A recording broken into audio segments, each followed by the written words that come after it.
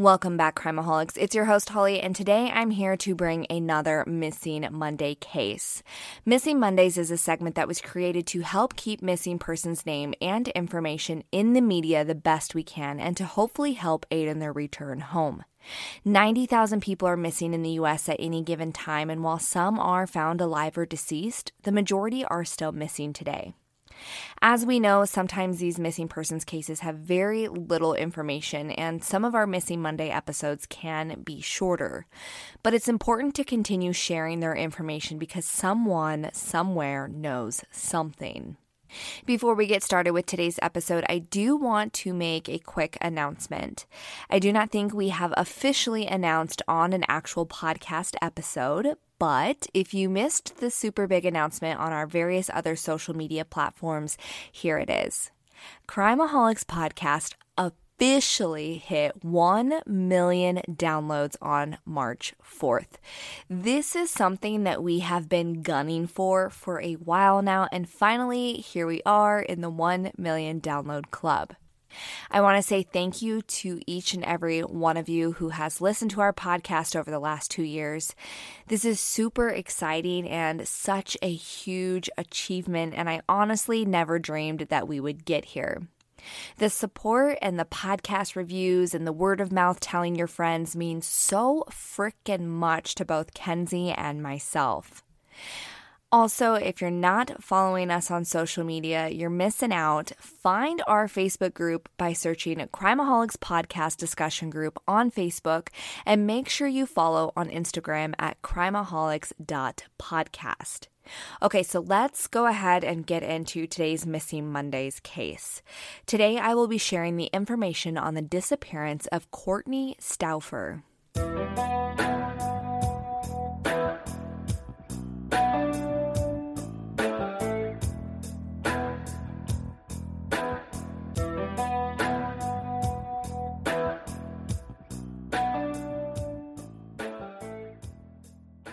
Courtney Stauffer grew up on a farm with her family just outside of Harrisburg, Pennsylvania, and at the time of her disappearance, she was just 21 years old. And everything that I have learned about Courtney is that she was an absolute spitfire of a girl.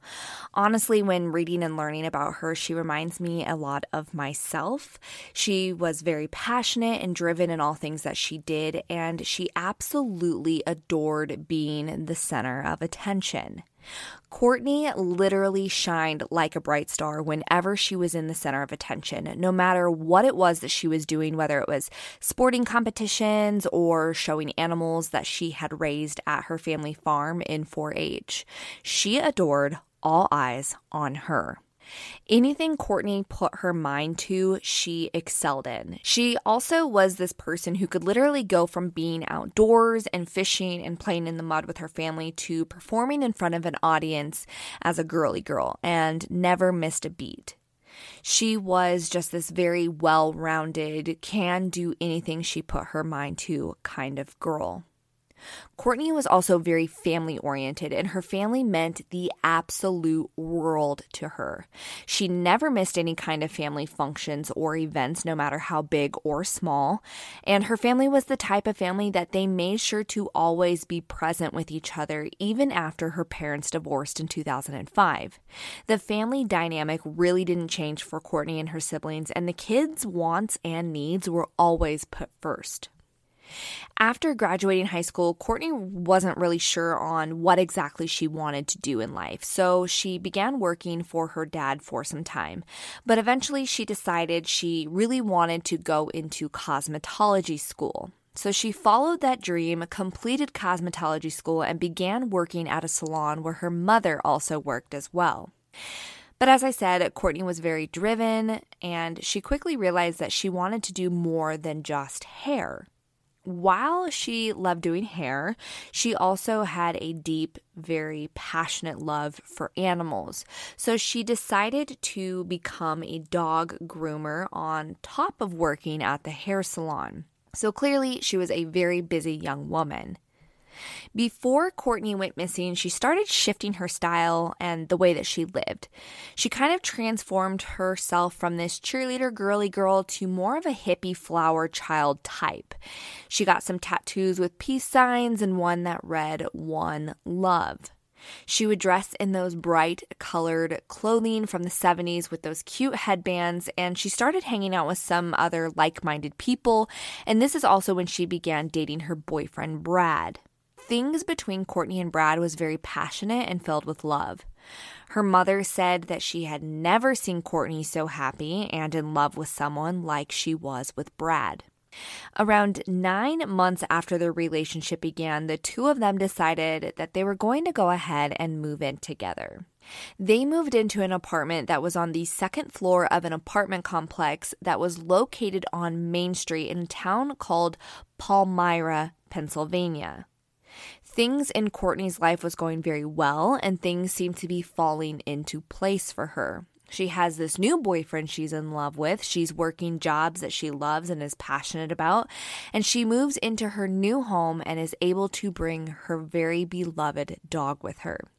And she was finally experiencing that freedom that I think we all feel when we first move out of our parents' home for the very first time. Being that Courtney was a young girl with lots of friends, she often was the host of many house parties. And given that she lived in a small apartment complex on the second floor, those who lived around her in the complex weren't very pleased with the parties and gatherings that she would throw. Nor were they really pleased with people constantly coming in and out from Courtney's place. On July 28, 2012, Courtney and her boyfriend Brad had people over like they often did, and the neighbors were just kind of fed up with it. But the neighbors also had a little bit of scoop on Brad. On that night, Brad was still on probation for drinking and driving under the influence while underage. And it seems like the neighbors, in their sense of being fed up with these parties, used this tidbit of information against them, and they went ahead and called the police.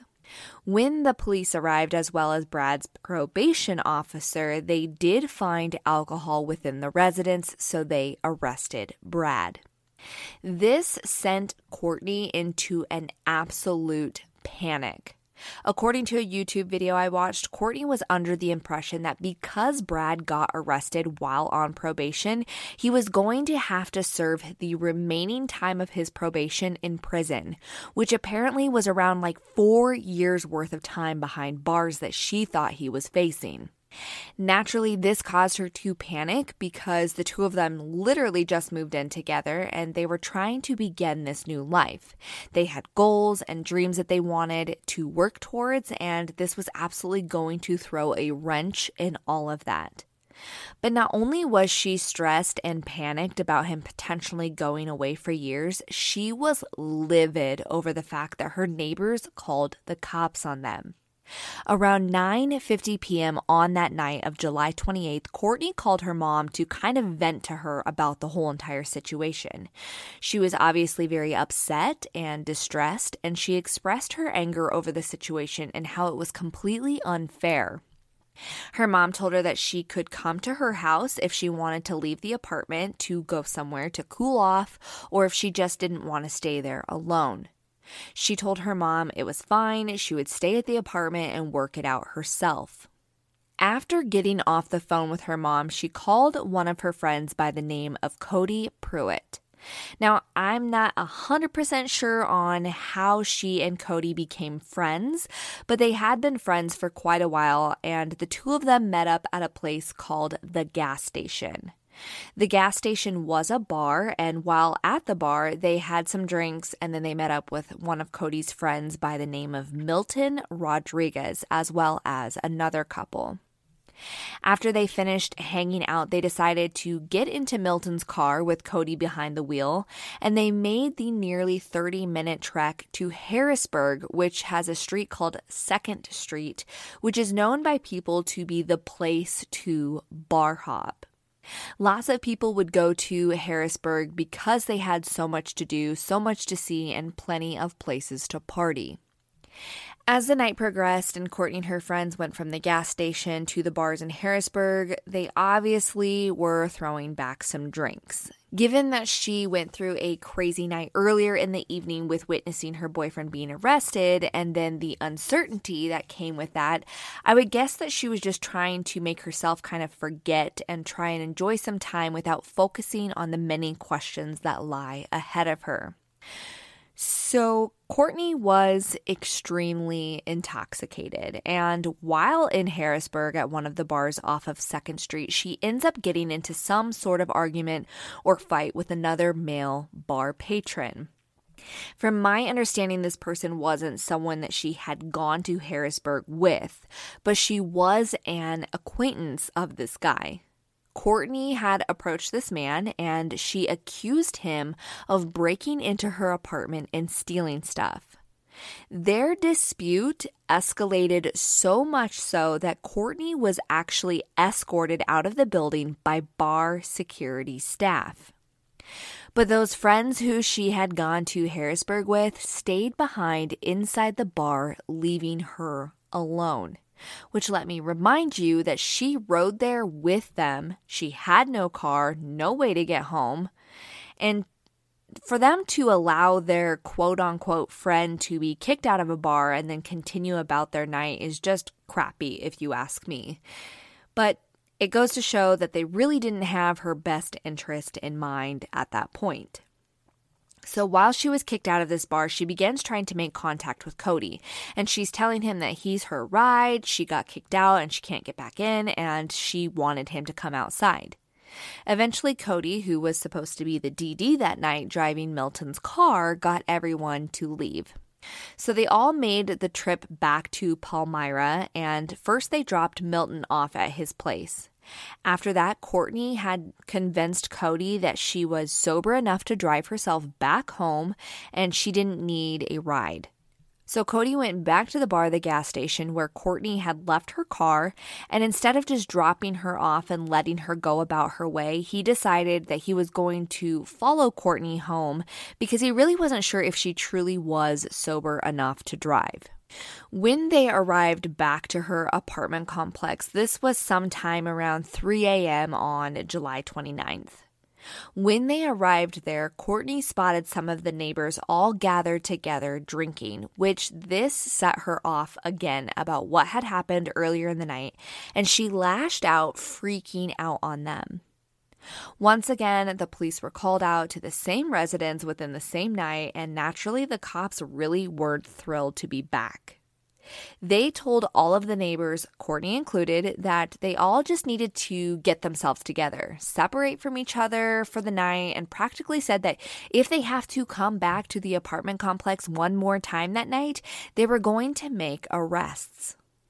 All of the other neighbors settled down and decided to go inside their apartments and just leave it be. Cody helped Courtney, who was obviously very, very upset and angry, back inside her own apartment. Courtney, however, was livid once more, screaming, stomping, and was just causing a commotion. Her male neighbor who lived across the way from her was so fed up with the fit and the screaming that he decided once again he was going to call the cops out to the complex for a third time that night. This neighbor said it was absolutely ridiculous the way in which she was throwing a fit. She was screaming, stomping, throwing a tantrum, and if he could hear all the way inside of his own apartment across the way, he couldn't imagine what the tenants that lived below her could hear. He was ultimately done with the whole entire situation, and he just wanted the cops to come out and deal with it. By the time the cops arrived for the third time, it had appeared that everything had gone silent. Things seemed to have calmed down, the lights were all out, and it appeared as if everyone had finally gone to sleep that night. They did, however, knock on some of the doors of all the neighbors who had been involved in that dispute earlier in the evening. And when nobody answered, they figured that they had all finally passed out and the situation was over. The following day, Courtney's family had planned to go to the county fair like they did every single year. It was practically tradition for them to go and gather at the fair. This is something that they had done as children because this is where the 4-H clubs would show their animals, so it was assumed that Courtney was going to be attending with them as she had done in the years past. Her mother had tried to call her and text her that day, which she didn't reply, and this wasn't anything out of the ordinary for them at that time. Courtney was an adult living on her own. She wasn't in constant communication with her family, so they didn't really think much of this. She had also assumed that Courtney was likely at the fair having a good time with her siblings. It was either later that evening or the following morning that Courtney's mother still hadn't heard from her, so she went ahead and called the brother just to see how things went at the fair for the kids, and this is when she had learned that Courtney never showed up to the fair. Again, Courtney was very, very family-oriented, and though she lived on her own, she made sure she attended several dinners a month. She would have never missed the fair, given that this was tradition for her and her brother, so this sent some red flags immediately for her mom. Courtney's mom, Wendy, went ahead and drove over to her daughter's apartment to see what was going on and to check to make sure that she was okay. When her mom arrived, she spotted Courtney's car in the parking lot, and she did note that all 4 of the windows of the car had been rolled down, which doesn't necessarily mean anything. However, it was odd enough and out of character enough to notice. Now, with the car parked outside, she assumed that her daughter was inside the apartment, and if she wasn't, then maybe someone had picked her up and then they had gone out for a little bit that morning. When she got to Courtney's second-story apartment, she was surprised to find that the door was unlocked. When Wendy entered the apartment, she was greeted instantly by Courtney's beloved dog named Sheba. But something about Sheba seemed off. She seemed really worked up and almost overly excited to see someone. Now, Sheba was a little bit of an older dog. Courtney had gotten her when she was just 8 years old and raised her from a puppy. Sheba was a little bit older now, considering Courtney got her at 8 and she was now 21, but Sheba was a very well-trained and good dog. Wendy noticed upon entering the apartment and after she greeted the dog that Sheba had had an accident. With how well-trained Sheba was, this was a huge indicator for Wendy that this dog hadn't been let out for a good long while. This was both out of character for Sheba, but also for Courtney, who always took very good care of her pets and made sure to routinely take them out for potty breaks. Upon further investigation, Wendy noticed that Courtney's TV was still on, as well as the AC, and she also noticed that Courtney's shoes that she always wore left behind, and so were her personal belongings such as her keys and purse. She had also found that Courtney's phone was still left on the charger beside her bed and that she had had 18 missed phone calls. Wendy wasn't really sure what to do at this point, so she called Courtney's father, Scott, and had him come over to the apartment. With Courtney's phone being left behind, they knew they couldn't reach her, but they wanted to wait at the apartment in hopes that she would turn up and they would get answers. When Scott arrived, he took it upon himself to go through Courtney's phone to see who her last communications were with. Maybe she had someone come and pick her up or something along those lines and just left everything behind. This is when Scott and Wendy learned of Cody.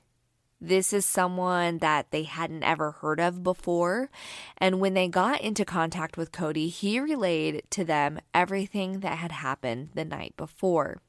Of course, Wendy had been aware of some of the stuff that went down with Brad, but she hadn't been made aware of the other things that happened that night. Nor did she know that the police had been called out 2 other times after the first initial contact. He also told them about the last time that he saw Courtney.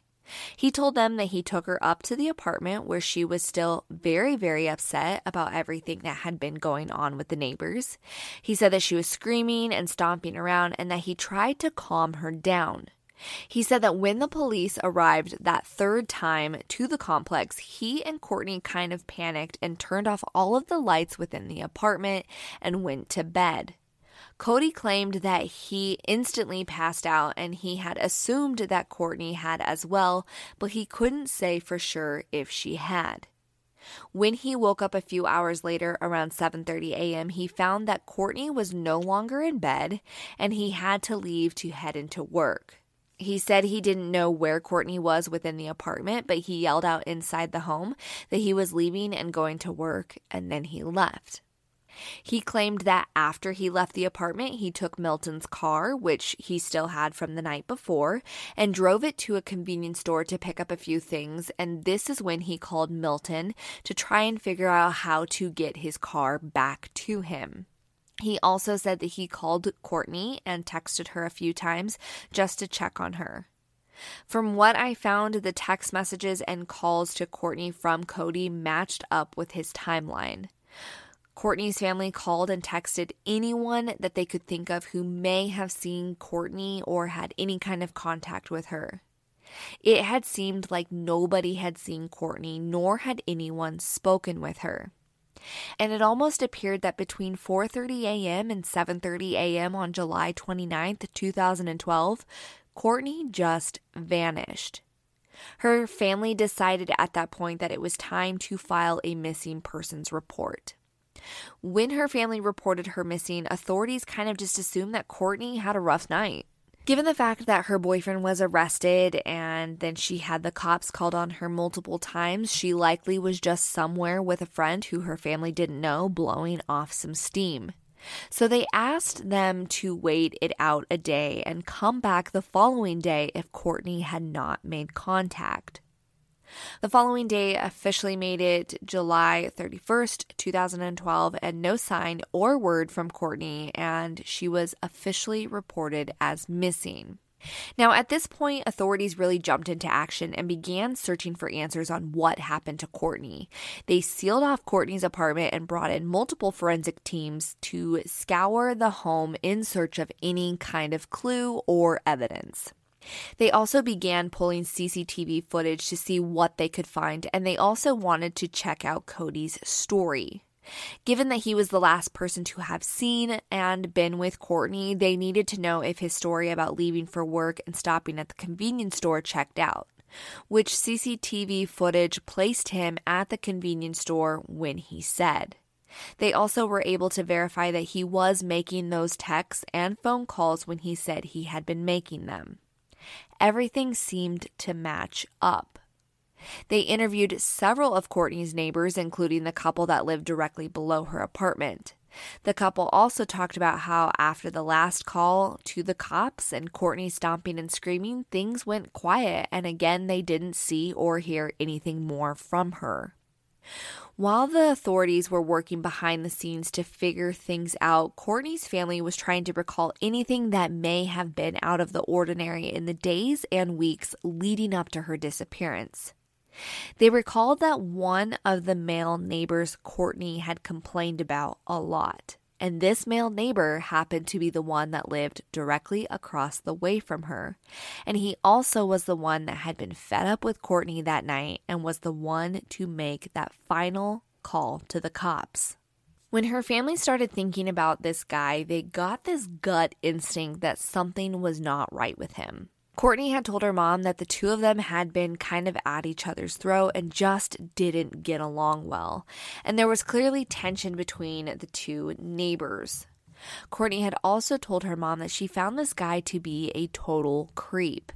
She said she caught him staring at her funny, and all around his presence made her feel completely and utterly uncomfortable. The weeks before Courtney vanished, she also called her mom to tell her that this neighbor guy had been videotaping her. Courtney caught him videotaping her while she was just hanging out on her front porch, which again is creepy and would make me so uncomfortable if I thought one of my neighbors was videoing me. On top of all of that, when Courtney's parents first initially arrived at her apartment and found that it was empty, they had asked this guy if he had seen their daughter, and according to them, he started acting kind of funny at this point.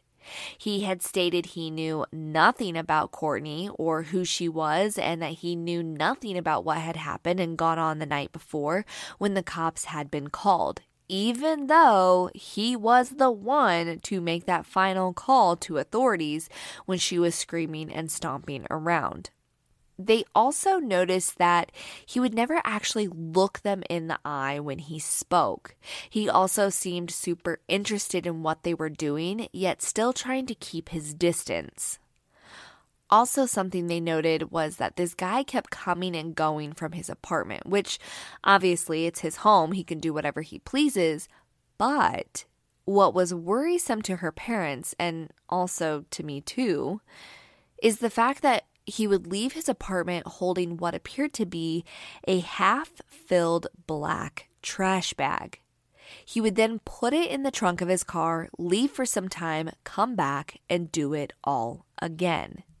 So he left his home multiple times with these trash bags that seemingly appeared half full, stuck them in the trunk, was gone for a bit, came back to do it all again. Now, Wendy said that this neighbor had did this at least 6 times. I think anyone would find this extremely odd, and given the circumstances, they would feel uncomfortable about this person. So Courtney's parents, Wendy and Scott, took this information to authorities to make them aware of it and let them know what they had witnessed. Authorities did take this serious, and they began looking into this neighbor. They were able to learn about a voicemail that had been left for a lady who was the landlord of the apartment complex. And in this voicemail, he was very disgruntled, saying that Courtney was a continuous issue and that she needed to take care of Courtney and kick her out of the apartment. He then continued on to say that if the landlord did not take care of it, he would take care of Courtney himself. If you ask me, this sounds super shady and makes the whole thing look like he's potentially involved. And this wouldn't be out of the ordinary. Of course, disputes between neighbors happen all the time. And since he was the last person to be fed up with Courtney and her behavior, he called the cops on her, he called the landlord on her. Maybe he truly did take matters into his own hands like he threatened on that voicemail to the landlord. Of course, the authorities questioned him, and he denied everything that Courtney's family claimed she had said about him. He denied recording her or even watching her, and of course, he denied having any kind of involvement with her disappearance. When asked about the voicemail, he said that he was very frustrated with Courtney and the entire situation. They also asked him about taking those trash bags out of the apartment, to which he claimed that he was just taking out trash from a home renovation project that he was doing. Despite him claiming he had nothing to do with her disappearance, authorities weren't 100% buying it, so they obtained a search warrant to search his home and vehicle. It is also reported that his trash had been searched, but I'm not sure if this meant that the trash that was within the home or if they were able to hunt down those black trash bags. They also had brought in dogs into his home during the search, but they were unable to find any kind of evidence to connect this man to any kind of involvement in the disappearance of Courtney Stauffer. Other neighbors also had their homes and cars searched, and again, no evidence of foul play was found. And there wasn't even any evidence of foul play within Courtney's apartment. Since all of the neighbors and their homes were essentially marked off as being involved, the authorities then turned their attention on the group that Courtney was last known to be with. Both Milton and Cody had their homes and cars searched, and they both were questioned thoroughly about if they had any involvement in her disappearance. From what I saw, Cody kept the same story that he had originally told both Courtney's family and authorities the multiple times that he had been questioned. As far as Milton, I couldn't find much information, but what I did see was that both of the men checked out. However, I will add that I know multiple people who had been involved in this investigation have been given polygraph tests. Now, as we as true crime buffs know, this can't fully be taken seriously because they're not admissible in court. However, it is a tool for authorities to use in trying to get a confession.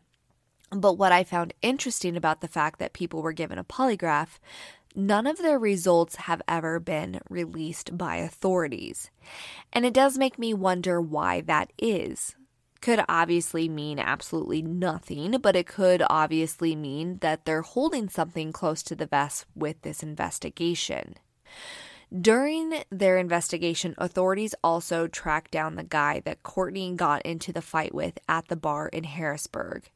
Come to find out, he's an alleged drug dealer, which seemed to pique the interest of authorities, but he did have an alibi and was ruled out as having any kind of an involvement. But the fact that Courtney was somewhat associated with someone who was potentially a drug dealer had a lot more questions brewing. Now, it was no secret to her friends and family that Courtney smoked weed.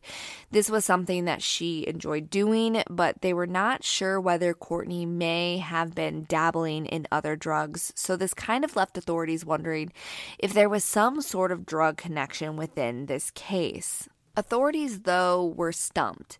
They couldn't seem to find any kind of connection to anyone being involved, and with practically zero evidence, they had nothing to go on.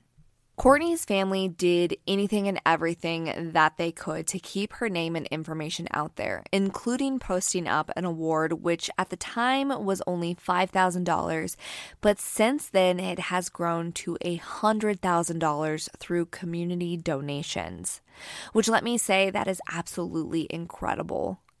The community really rallied behind Courtney's family and raised a huge chunk of money, and they also helped hang flyers as well as participate in candlelight vigils. Shortly after her disappearance, the Palmyra Fire Department also held a search that spanned a 2-mile radius around her apartment, but unfortunately nothing of Courtney or any kind of evidence was found. After this, it seemed like Courtney's case went cold despite all of the efforts, the billboards, hung posters, bumper stickers, and national media coverage that was pumped out to the public. That is until March of 2014 when a woman named Amanda approached Courtney's parents, Scott and Wendy. She said that she had overheard some people talking about what had happened to Courtney. According to Amanda, 2 individuals were discussing that they'd killed Courtney while stealing some weed and money from her apartment. They also claimed that they had rolled her body into a carpet and threw it into the Memorial Lake, which is just about 12 miles from Courtney's apartment. From my understanding of all of this was that this woman who had heard this conversation had apparently tried to contact authorities about what she had learned. She had tried to contact them 3 separate times, but from what I read was that authorities didn't really take her story as serious because her story changed every single time she told it.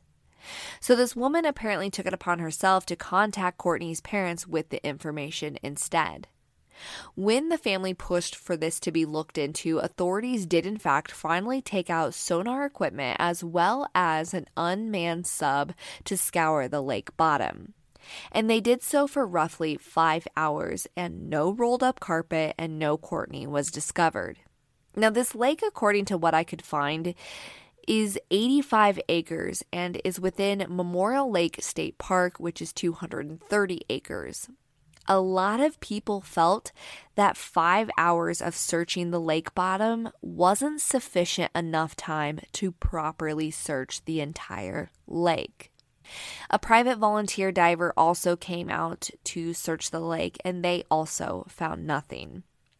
In 2015, Courtney's family hired a private investigator that has since been working on this case, but there's just such limited evidence and information to really go on. It seems like Courtney literally evaporated from this earth, which we know is absolutely impossible. So it's just going to take someone to come forward that knows something. Someone somewhere knows something, and it's a matter of time that this person either slips up and tells someone, or they already have told someone and they make them mad, and someone with credible information comes forward and ultimately blows this case wide open. Now, I don't want to get too much into theories because I think sometimes theories and speculation can be a lot more harmful than it is helpful. But when you search this case, you will find threads flooded with theories, and some of them are absolutely way out there. But I figured I would briefly touch on the top 4 theories that people discuss. The first being that, of course, the neighbor that we've talked about earlier who was seen removing the trash bags. He obviously was very upset and disgruntled that night to the point of extreme frustration, and a lot of people speculate that he was involved.